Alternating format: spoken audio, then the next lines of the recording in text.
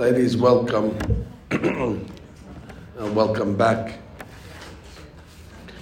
ותזכו לשנים רבות, נעימות וטובות.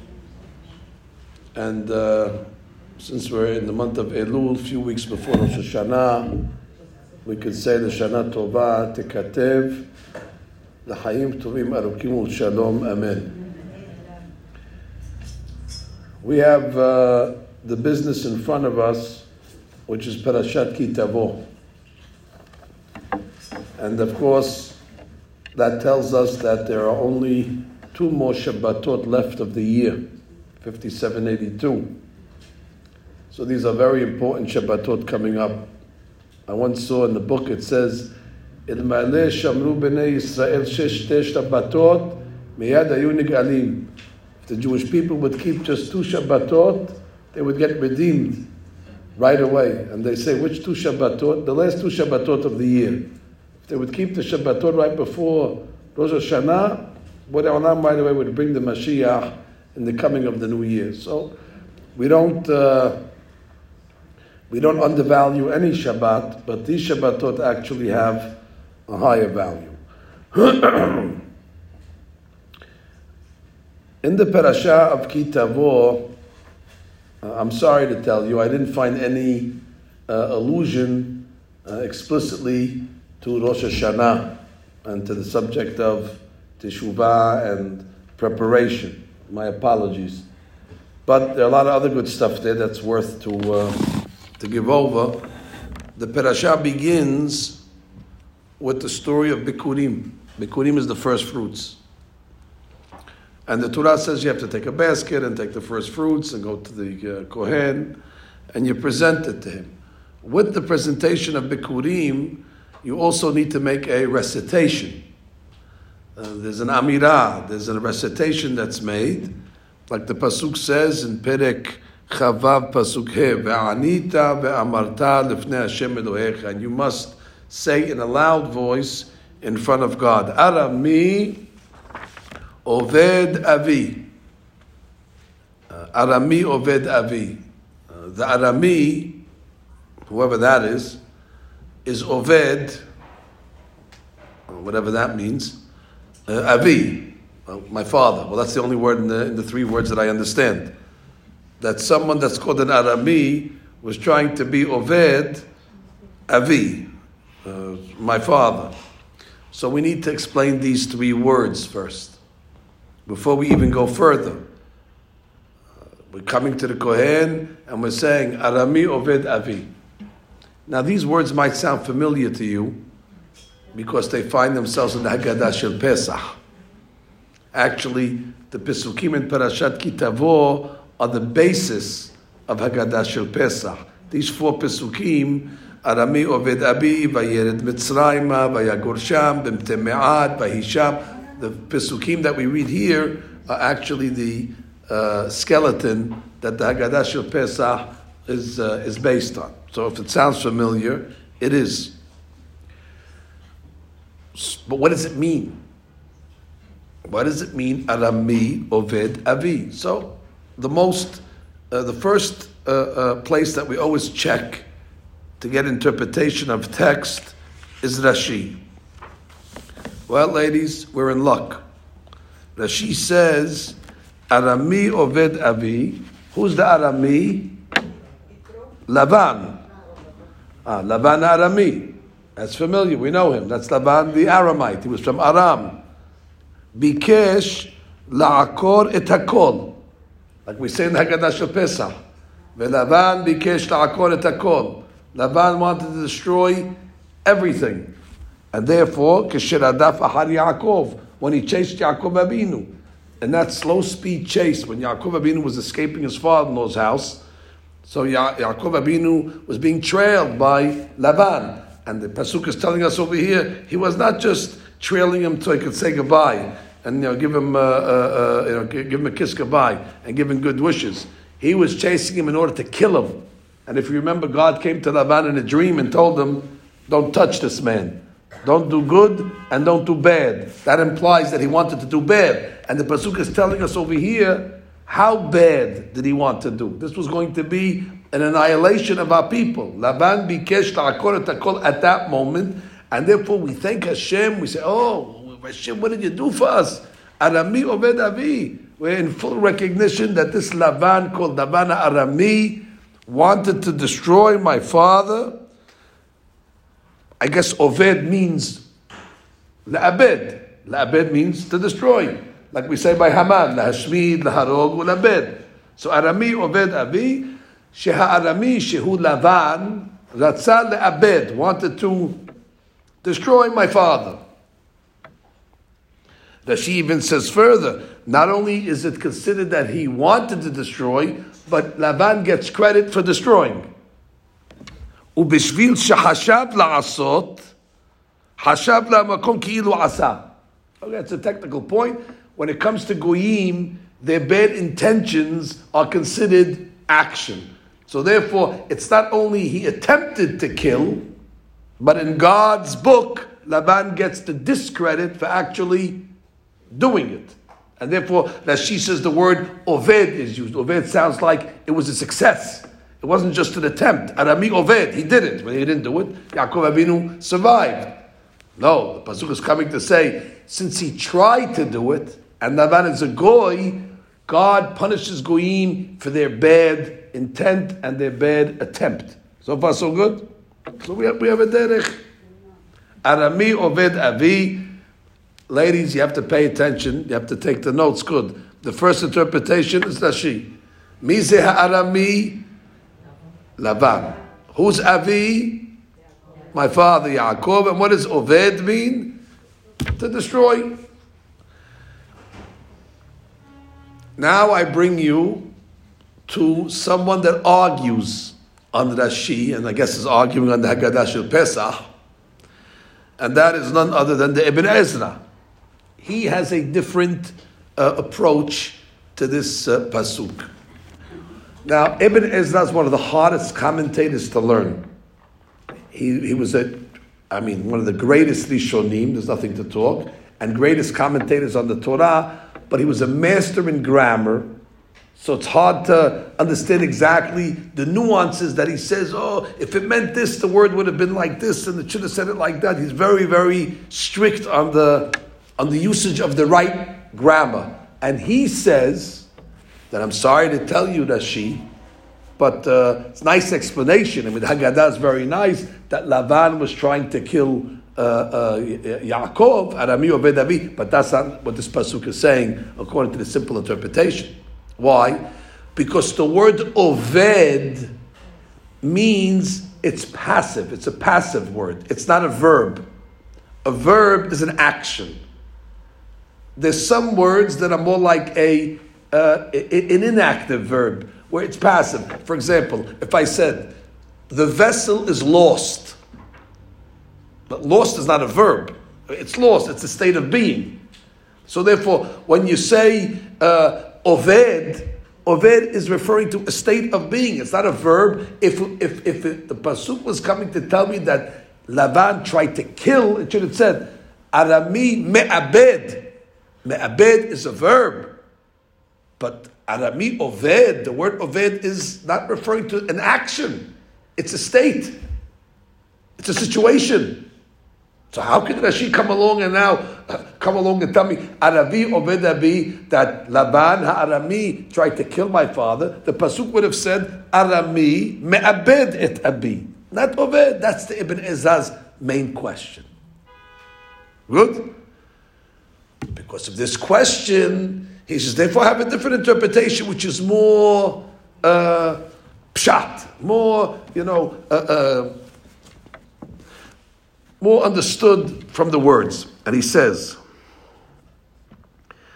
Milat Oved ena mehapo'alim hayotzim, ve'ilu haya arami al Laban, haya katuv omer ma'abid or me'abed. That's Ibn Ezra's question.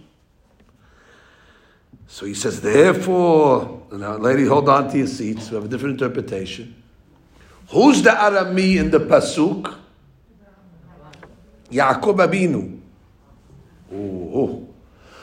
Why is Yaakov Abinu called Arami? Because where did he live for 21 years? He lived in Aram. He lived in Aram Naharaim. He lived with Lavan. So therefore, basically he had, a residency in Aram for over 2 decades. So according to Ibn Ezra, it's not so far-fetched to call him a Arami. He lived there.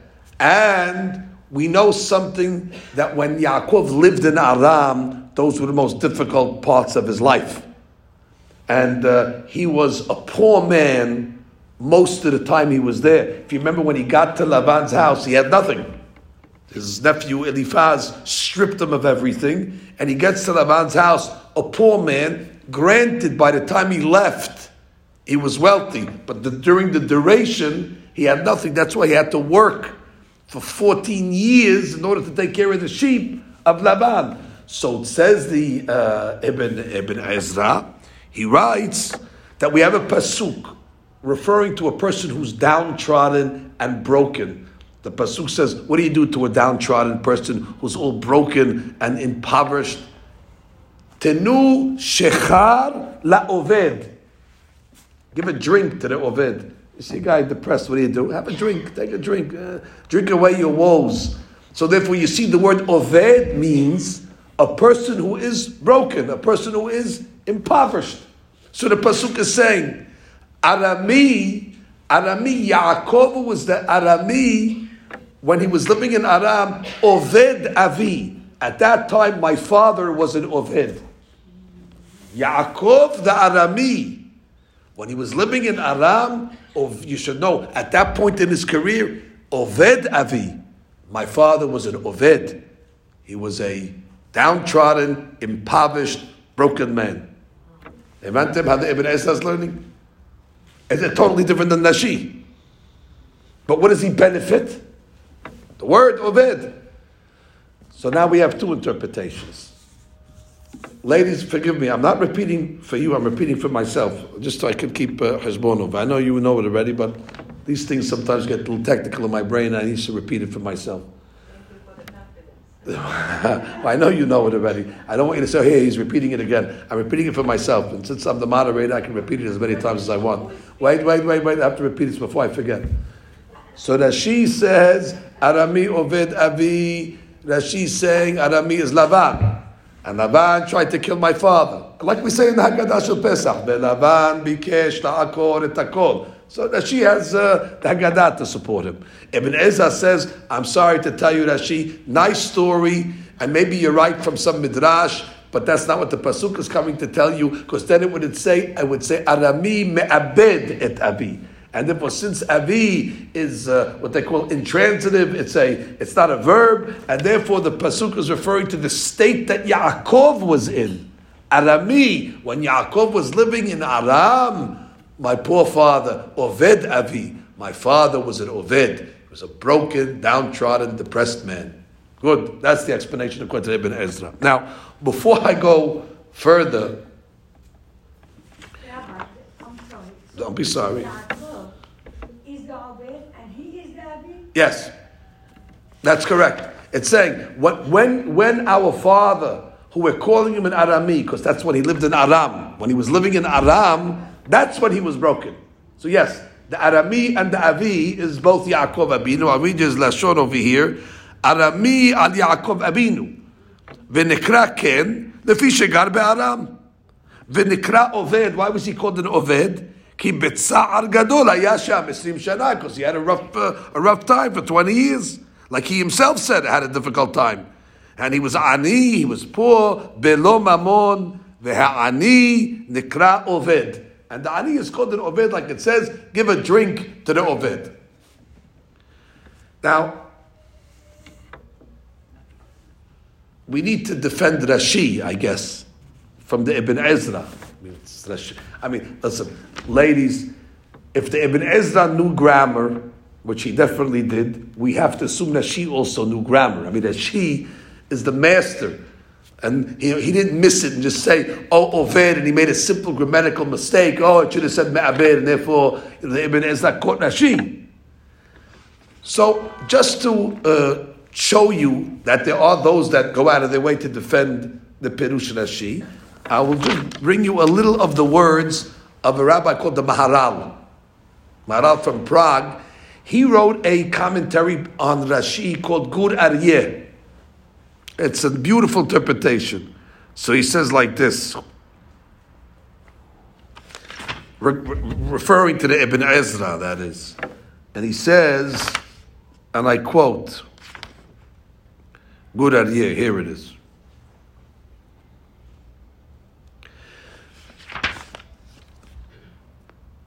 So he writes,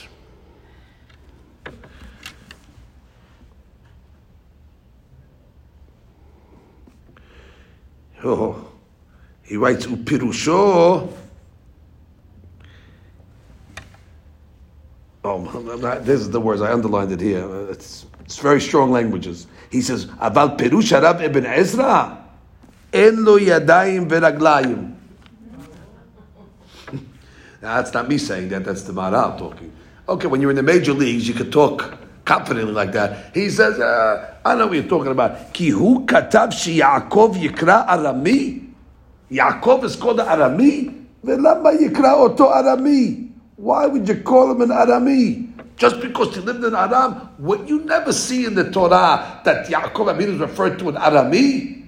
Yaakov Avinu was called Ishtam, Yosef Ohalim. He's got a lot of names, but we don't call him an Arami, and he starts to list all different people that lived in different places. We don't refer to them by their place because they lived there for a few years. If anything, we know in second grade, whenever you hear Arami, who do you think of right away?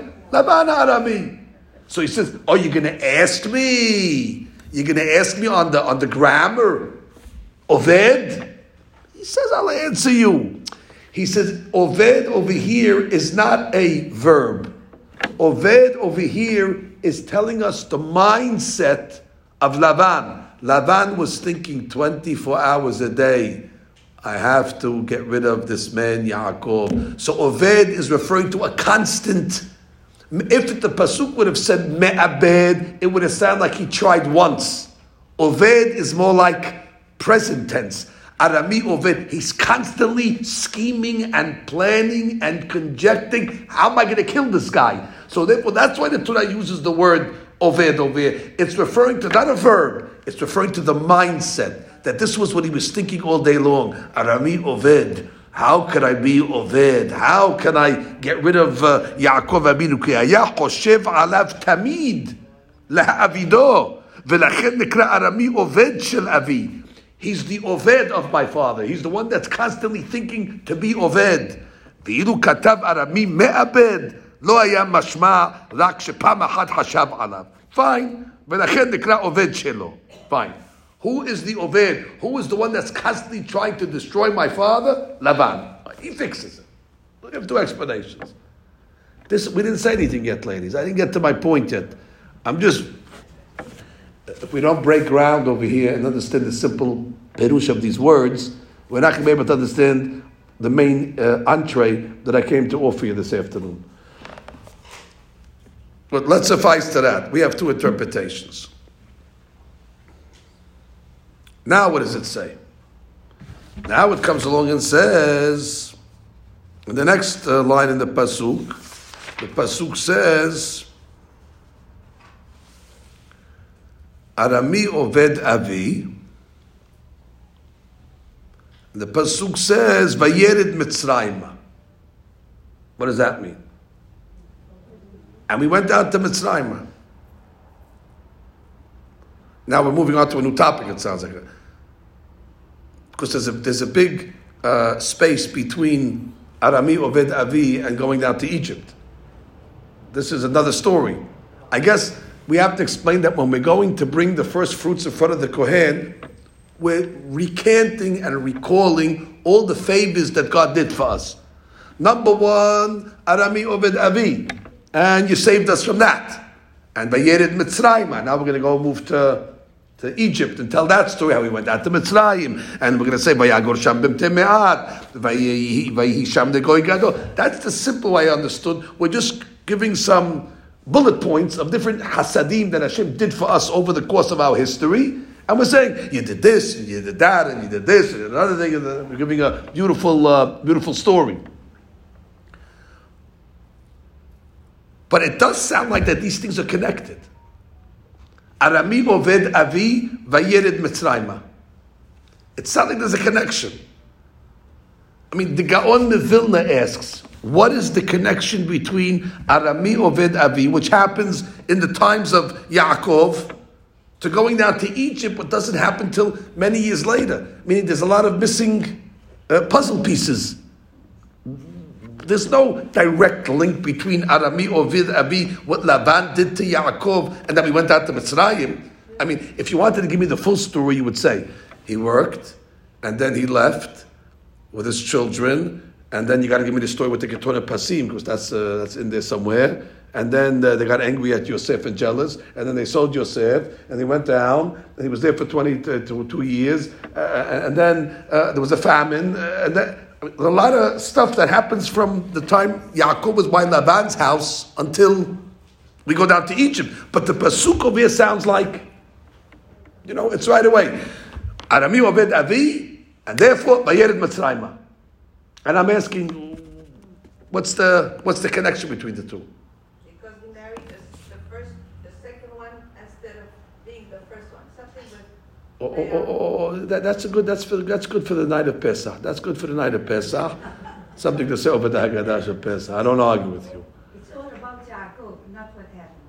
Yeah, but the pasuk is putting these two things together, knowing well and good that these two things are not back to back to each other. It sounds like if you didn't know any history, you would think that right after Yaakov was in Laban's house, then the next thing that happened, Vayered Mitzrayma. And that wasn't so. It wasn't so. We didn't go down to Mitzrayim right after Arami Oved. By the way, Liz, I think that you forgot that a lot of times when I ask these questions, I know the answer to the question. But I appreciate your help because I know I need that's called a rhetorical question. But I think over the summer, maybe you forgot.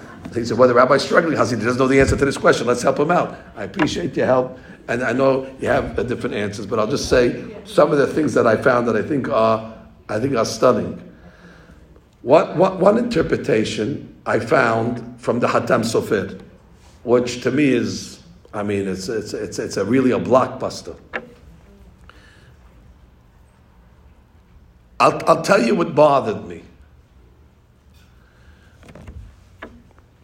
The pasuk is saying over here some sort of connection between Arami Oved Avi Vayered Mitzrayma, and seemingly the connection is not obvious. So the Hatam Sofer says like this. You remember when we learned about Bil'am? So you learn about this guy called Bil'am, and Bil'am ben Be'or. And he was the one that was hired by Balak to come along and curse the Jewish people on the mountain. I have good news later on in history. Pinehas meets up with this guy Bil'am and he kills him. But there's a Targum Yonatan ben Uziel in two places. When Bil'am's name is being mentioned initially and when Pinehas kills him. The Targum all of a sudden starts to give us a little of the persona of who this Bil'am was. So listen to the pasuk. I'm reading in Parashat Balak. V'shadeh is Gadin, and Balak sent messengers. Levat Lavan ha'arami, dehu Bil'am. Oh, the Targum understood that Lavan and Bil'am are the same guy. And the reason why they called him Bil'am, because Bil'am comes from the word libloa, to swallow. So it's almost as if Bil'am was a nickname, because he was the one that wanted to cannibalize us. So they called him Bil'am, the guy that's a boleya. He's a Bal'am. He wants to swallow the nation. Libloa et ha'am. So they called him Bil'am as a nickname. But who was he really, according to the Targum? It's Laban. Different century, different millennium, but that's what he's saying. Now, if you want to go according to the Kabbalists, you'll tell me, no, he was the Gilgul. No problem. But clearly the Targum is putting Lavan in the same story. Furthermore, when Pinehas wants to kill Bil'am, he has the last conversation with him. And he tells him, hey, va'amar leh, hello, Antu Lavan Arama'ah. Aren't you Lavan Arami? Deba'it lemishsesei yat Yaakov. You're the one that wanted to kill my grandfather, Yaakov. This is what Pinchas is telling Balaam before he's going to kill him. He says, aren't you that Laban, that guy that tried to kill my father? Now listen to what the Targum says. Unhatat leMitzrayim. And then you went down to Mitzrayim. You remember one of the advisors of Paro? Who was one of the advisors of Paro? Balaam. And what was the advice that Balaam gave to Paro? The question was what to do, what this baby Moshe. And it was Balaam that said, kill Moshe and kill all the people. Balaam was the most outspoken advisor to Paro, where the other ones, Yitro ran away, Eov kept quiet, but Balaam was an aggressive advisor, advising Paro to kill. Says Hatam Sofer something incredible. Arami Oved Avi.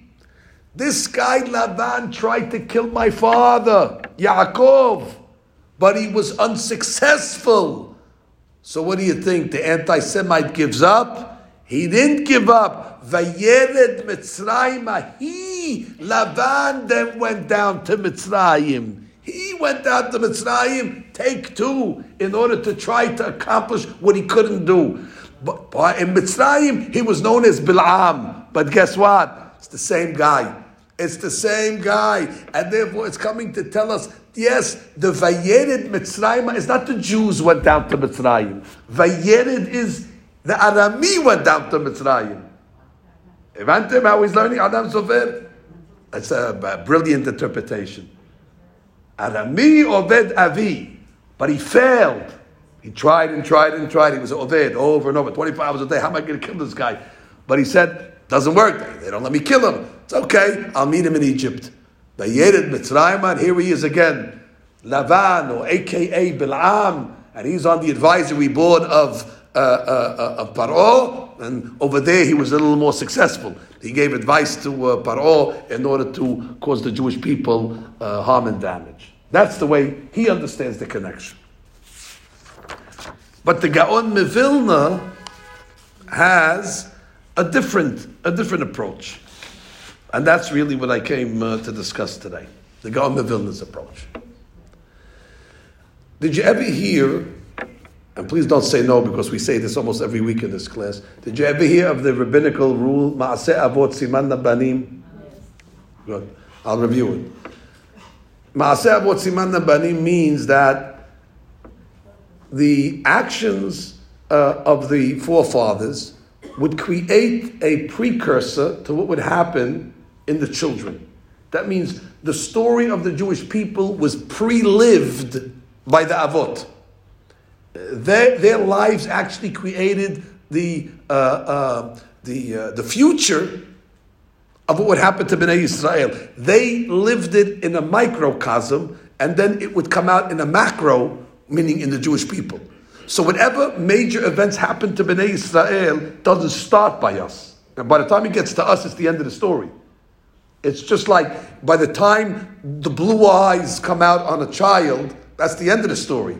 The blue eyes began in the DNA of the grandparents, and by the time it came out in that grandchild, that already is the story.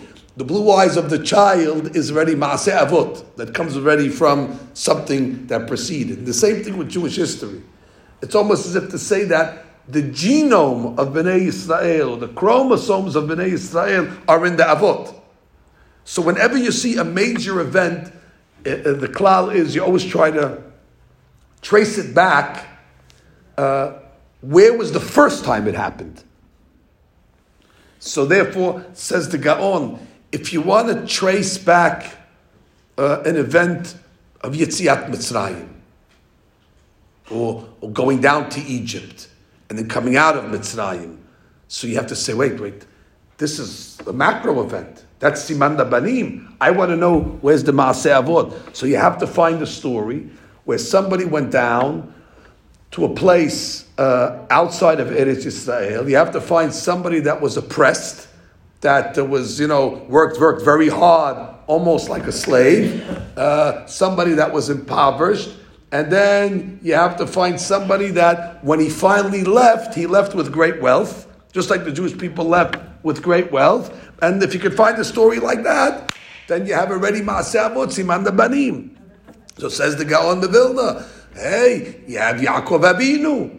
Yaakov Abinu goes down to Laban's house, and he worked over there almost like a slave, you could say, morning and night. It says, Yaakov Abinu in his own words says, I froze at night and I got burnt by the sun during the day. And he was impoverished, as we said, but at the end, after everything was said and done, Yaakov Abinu leaves Laban's house with great wealth. Oh, that would be a precursor to what it says, V'acharechen yitz'u b'rechush gadol. Now I'll even give it to you a little more specific, just to make the Gaon, what he's saying, become a little clearer. I found a midrash. This is going to answer a question that has bothered me for many years. On the way out, Yaakov Abinu is dealing with sheep, making a big deal of the sheep. And he wants to get paid.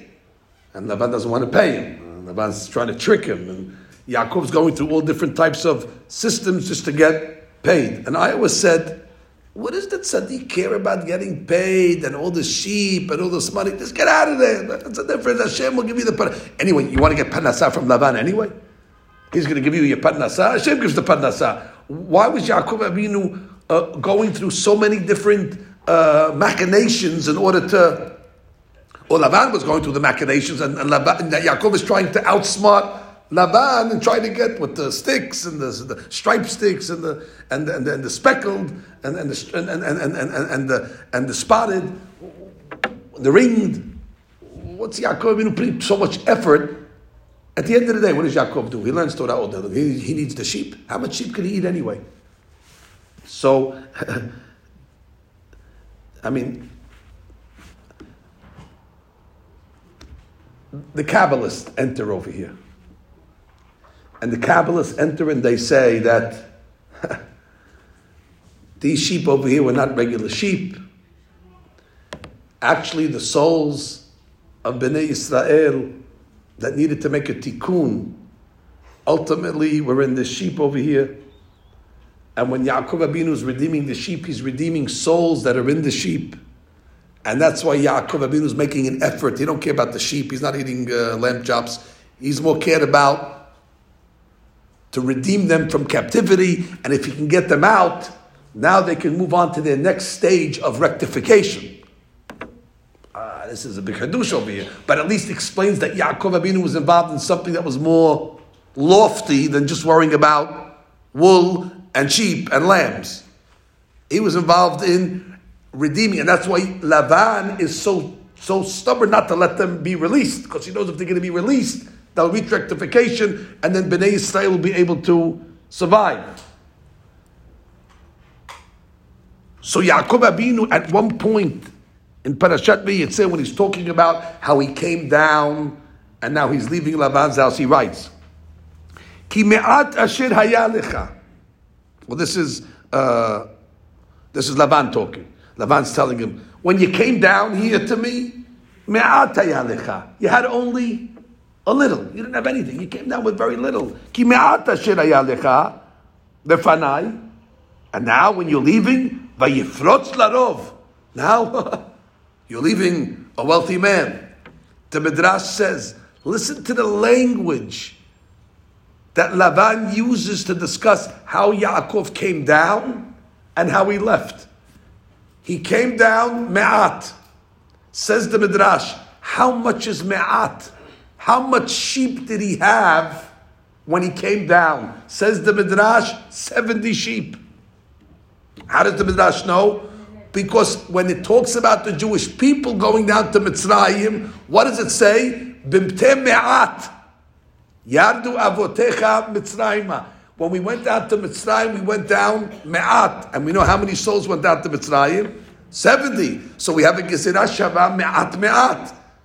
So says the rabbis of Kabbalah, what are you comparing the word me'at from when we went down to Mitzrayim to the sheep? Because ultimately the sheep that Yaakov Abinu recovered were the souls that ultimately went down to Mitzrayim. And therefore, we learn when the Pasuk says that initially Yaakov went down with me'at. And how much did he leave with? The Pasuk says, Vayifrotz. Vayifrotz, says the Midrash, he left, hold on to your seats, with 600,000 sheep.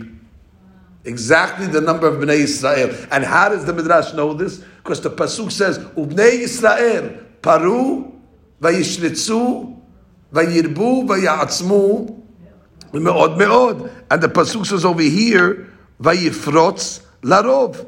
And therefore the Midrash is learning, Vayifrotz, Ubnei Yisrael, Paru, Vayishretzu, Vayifrotz. So that's the word.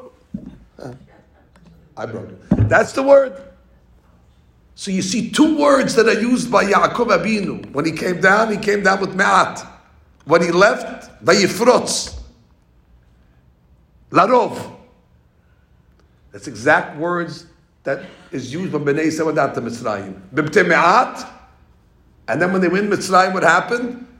Bnei Yisrael paru vayishtetzu, and they left with 600,000 people, men between 20 and 60. The same numbers of sheep that Yaakov Abinu had in Laban's house. So therefore, what do you see? Says the Gaon of Vilna. If you want to trace back the story of Mitzrayim, where do you trace it? You trace it to the story of Yaakov Abinu. And now read the Pasuk, and this is something brilliant from the Gaon. Arami Oved Avi.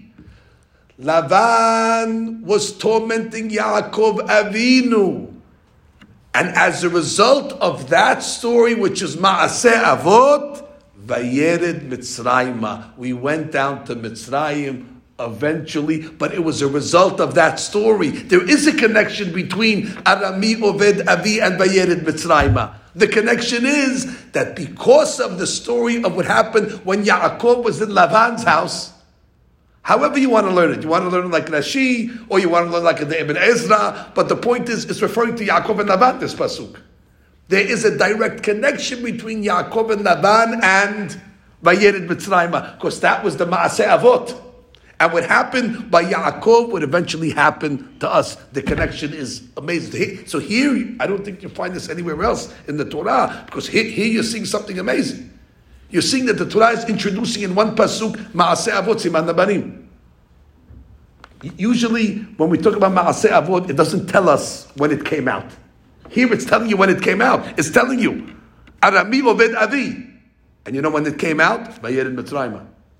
So it's giving you the origin, and it's giving you the result.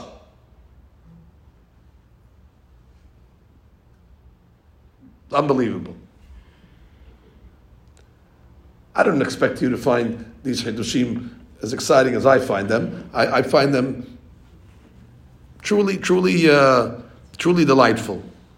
There's no greater delight to me than that Gaon of Vilna, to read a pasuk like that. Very exciting, but there are certain things that are hard to digest. Like if Yaakov is leaving from Laban with all these sheep, how do you consider them? They are Ham Yisrael, those sheep? By the way, I have no problem. I have the same issues that you have over here. But I let my brain not go there. I don't have to go everywhere. Because Chabaruch taught us, you don't have to have the answer to every question. Of course, We accept it today, and one day we'll have a deeper interpretation. But I will tell you, now that you're bringing it up, I mean, what are the Jewish people called? We're called Bnei Yisrael. It's interesting. We're called the sons of Yisrael, which is Yaakov. Because ultimately we were all from Yaakov Abinu. The children are really Bnei Yisrael, because ultimately all those sheep belong to Yaakov Abinu. And I remind you, by the way, you remember when Yaakov was running out of Laban's house? And then Laban chased him. Do you know how long that chase lasted? No, it says that he left 3 days, and after 3 days, Laban realized that he left. So then he started to chase him, And he didn't catch up to him until the seventh day, which is exactly what happened when we left Mitzrayim. We left 3 days, and then on the third day, Paro started to chase us and caught us on the seventh day, and that's when we had Kiryat Yamsuf, and we finally broke away. So Maaseh Avot Siman Labanim, even the number of days when Yaakov Avinu left is exactly the number of days when Bnei Yisrael left Mitzrayim, and then Paro finally reached his demise. So far, so good? Yes. Until it's going to be so good until I ask you the following question.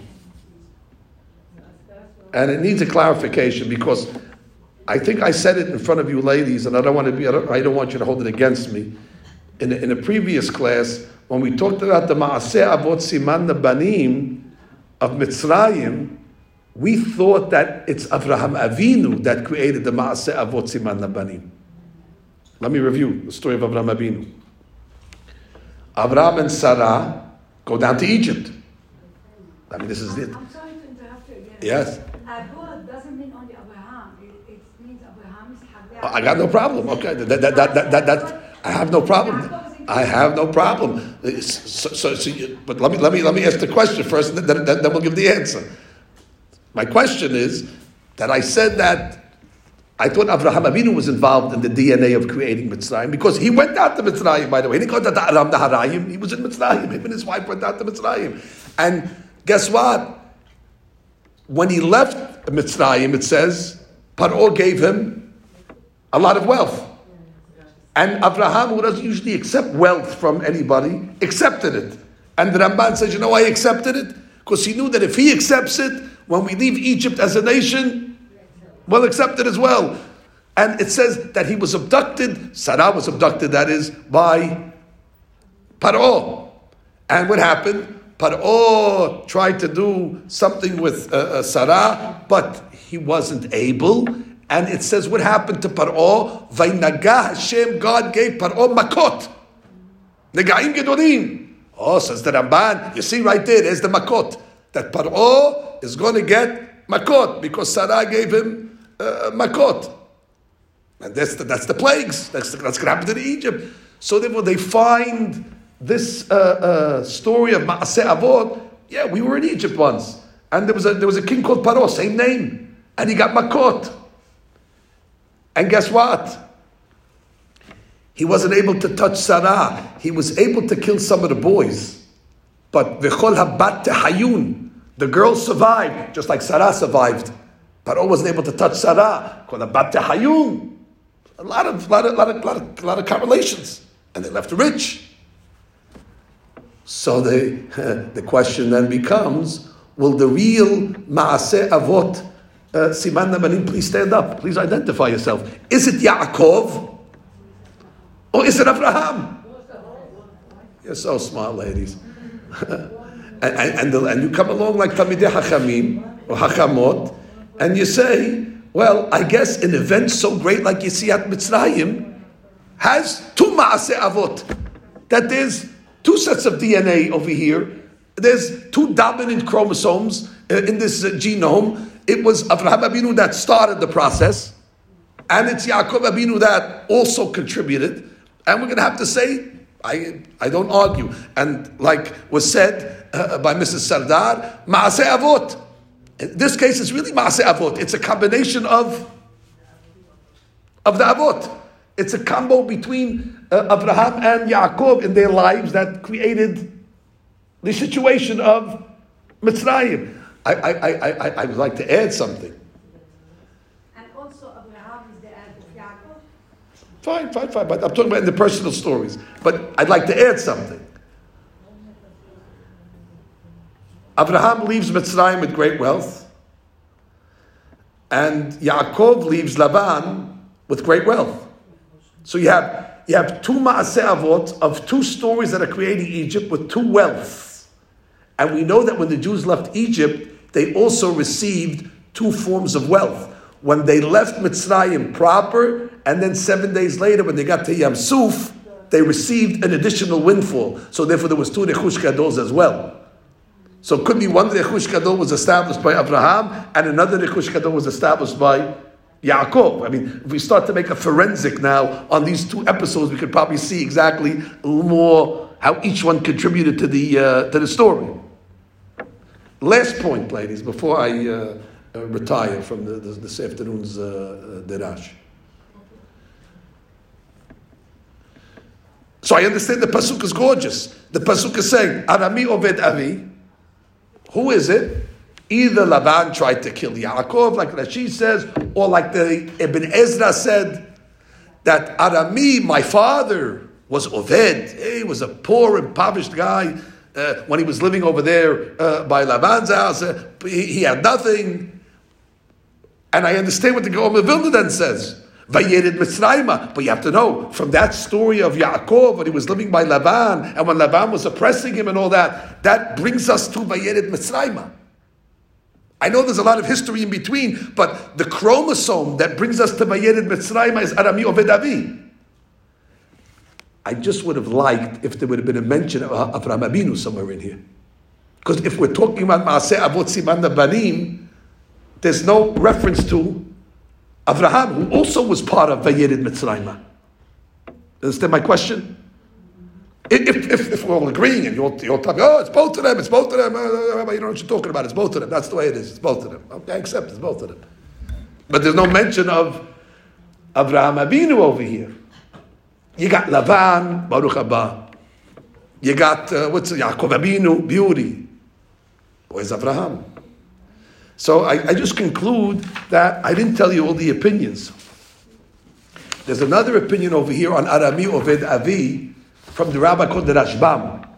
I have a copy of it over here if you want to see it for the show and tell. Hold on to your seats. Arami Oved Avi. Oh. Avi Avraham Arami Haya. Oh, because Avraham, where was Avraham actually born? Avraham was born in Aram. He was born in Aram.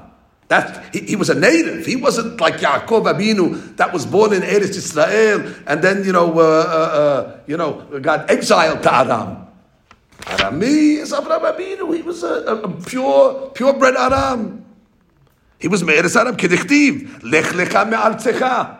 When God told Abraham, Lech lecha me'artzecha. What's artzecha of Avraham Avinu? Aram. So it says, he was an Oved. My father Avraham, he was an Oved.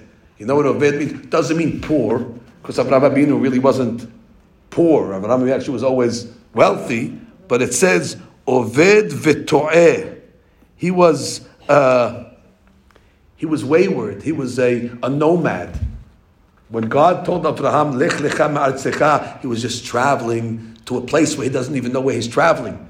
And he had to go with great faith over there. And we're saying how Avraham Avinu alav shalom, he trusted God and he went as an Oved.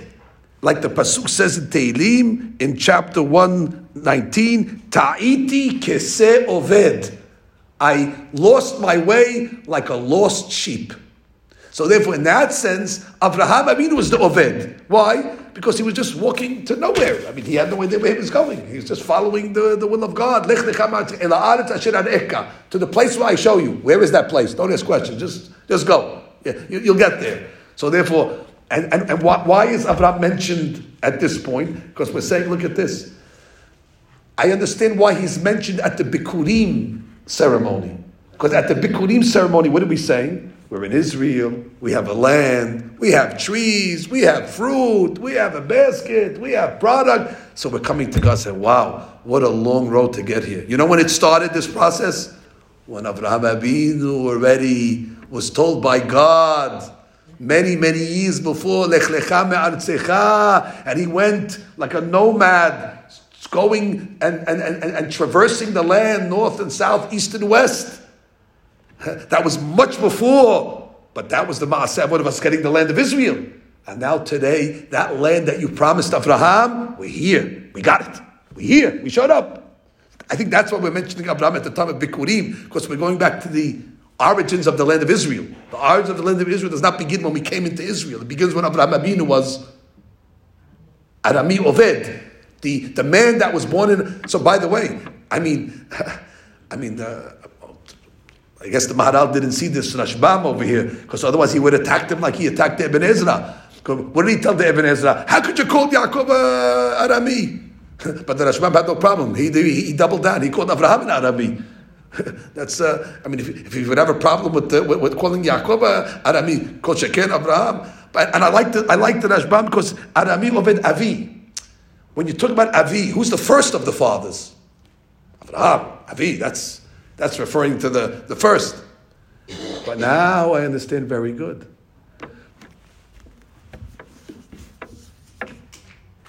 Avraham is mentioned. Lavan is mentioned. Yaakov is mentioned. They're all mentioned. But to be honest with you, ladies, they're all mentioned, but nobody's mentioned. My last question. Doesn't the Pasuk know how to write the word Yaakov? Doesn't the Pasuk know how to write the word Avraham? Doesn't the Pasuk know how to write the word Lavan? These are words that we know. So why write it in such a vague way? Arami Oved Avi, which I don't know who the Arami is. I don't know who the Avi is. It's vague. Now I need all the rabbis to go, I say it's him. And I think it's that one. And I think it's Avraham. And I say it's Yaakov. And I think it's Laban. Well, the Torah knew that if it's going to be vague, we're going to have a problem interpreting. So why didn't the Torah just tell us who you're talking about? You understand my question? You're so smart. That's really the answer. And learn probably the most important lesson in how to learn Tanakh.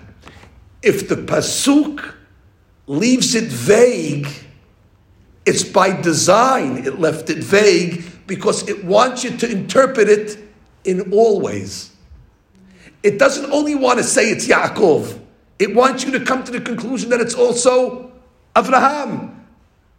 Because if we're learning Maaseh Avot Siman Banim, if the Pasuk would say Yaakov, what about Avraham? Okay, so Avraham, what about Yaakov? I'm not going to say anything. I'm just going to say Arami Oved Avi. And in those vague words, the Rashbam will come along and tell me it's Avraham. And the Ibn Ezra will come along and say it's Yaakov. And the Rashi will come along and say Lavan is the Arami. No problem. So therefore, the vagueness is actually by design. Nobody should come along and say, well, tell me who it is. No, I can't tell you who it is because it's everybody. And the way I tell you it's everybody is by putting it in a vague language that lends itself to several interpretations. Because it's all true. It's a result of Abraham's life. It's a result of Yaakov's life when he lived by Lavan.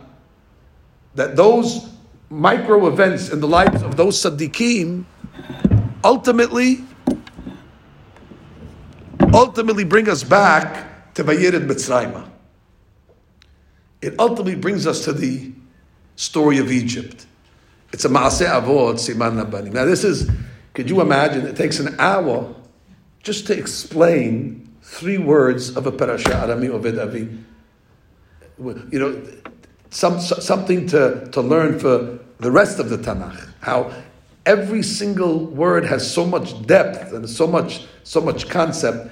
Now, the time is obviously up for today, but if you're interested in some homework that you'll benefit, because I said initially that I don't have what to say on the month of Elul and how we can connect, but if you look at the Orahim HaKadosh, he learns Arami Oved Avi in a totally different way, according to a Derasha, and he comes along and says, who the Arami is? The Arami is the Yetzer Hara.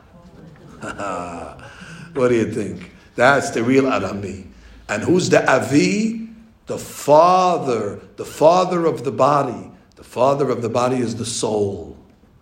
And the Yetzer Hara's goal, 24 hours a day, Arami Oved Avi. The Yetzer Hara wants to destroy the Jewish soul. And he's got good company.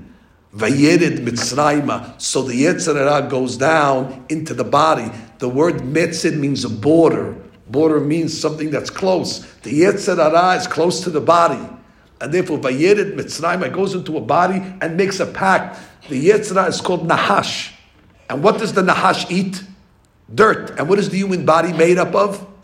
Dirt. And therefore, it found its food in the human body, the Yetzer Hara. Vayered Mitzrayma, it becomes border with the body. Vayagor Sham, and it finds a place to live. The Yetzer Hara lives in the body. Bibte Me'at. Initially, it's a small Yetzer Hara. When the child is born, the Yetzer Hara is small. But what ends up happening over the course of time, Vayisham Legoy Gadol Atzum Varav. The Yetzer Hara grows and grows and grows and grows. Vayareu Otanu HaMitzrim. And those two neighbors, the body and the Yetzer Hara, Vayareu, they make us bad. They spoil our soul.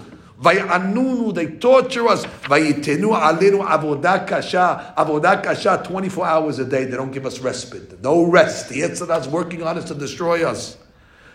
So what do you do? And here the Or HaChaim HaKadosh says, you know what you do when the Yetzer Hara is coming after you? Vanitzak el Hashem Elohei avotenu. Cry out to God. Well, what should you pray? Hashem, save me from this Yetzer Hara.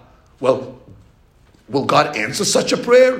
Vayishma Hashem et kolenu. When you pray to be saved from the evil inclination, when you pray that your children should be saved from the evil inclination, should be saved from the tests of the time, God will look. Vayar et onyenu ve'et amalenu ve'et lahatzenu. He will see the oppression that the Yetzer Hara puts on us, and He will save us. And then in conclusion, Vayotzienu Hashem me'Mitzrayim. God will relieve us from this bad border that we live on, the border of the Yetzer Hara and the body. Vayotzienu, we will be free. And what is going to free us? Listen to the language. Biyad hazakah, bezroa netuya, mora gadol, ubotot, ubofetim. 5 items. What else is 5? The 5 books of Moses, Hamisha Hamshe Torah. By studying the 5 books like we study in depth, the 5 books is the antidote against the Yetzer Hara. How do I know these are the 5 books? The first book is called Yad HaZakah, the strong hand of God. That's the hand that created the world. That's Bereshit, that talks about creation. Yad HaZakah, the strong hand of God that created the world. Ubizroa Netuyah. That's the book of Shemot, when God outstretched His hand of redemption, like we say in Haggadah Shel Pesach, Vayotzienu Hashem Mitzrayim, Biyad Hazakah Ubizroa Netuyah. That's the outstretched hand of God. Ubemora Gadol, with great revelation. That's the book of Vayikra. When we built the Mishkan in Vayikra, we started to bring korbanot. The revelation of God came down. Ubeotot, and with signs. That's the book of Bamidbar. In the book of Bamidbar, we have the flags.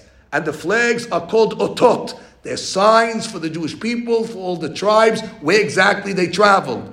Umofetim, and the wonders, that's the book of Devarim, where Moshe Rabbeinu recalls all the wonders that God did for the Jewish people for the 40 years in the Midbar.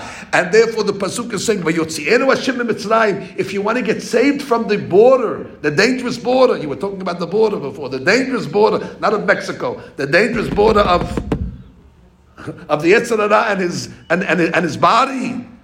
There's only one way: the study of Torah. Biyad Hazakah Sefer Bereshit, Bezroa Netuyah Sefer Shemot, Umora Gadol Sefer Vayikra, Ubotot Sefer Bamidbar, Umofetim Sefer Devarim. That is an allusion to the time that we're in now. Everybody has a chance to relieve themselves and release themselves from the Yetzer Hara. Pray to God that we should be released.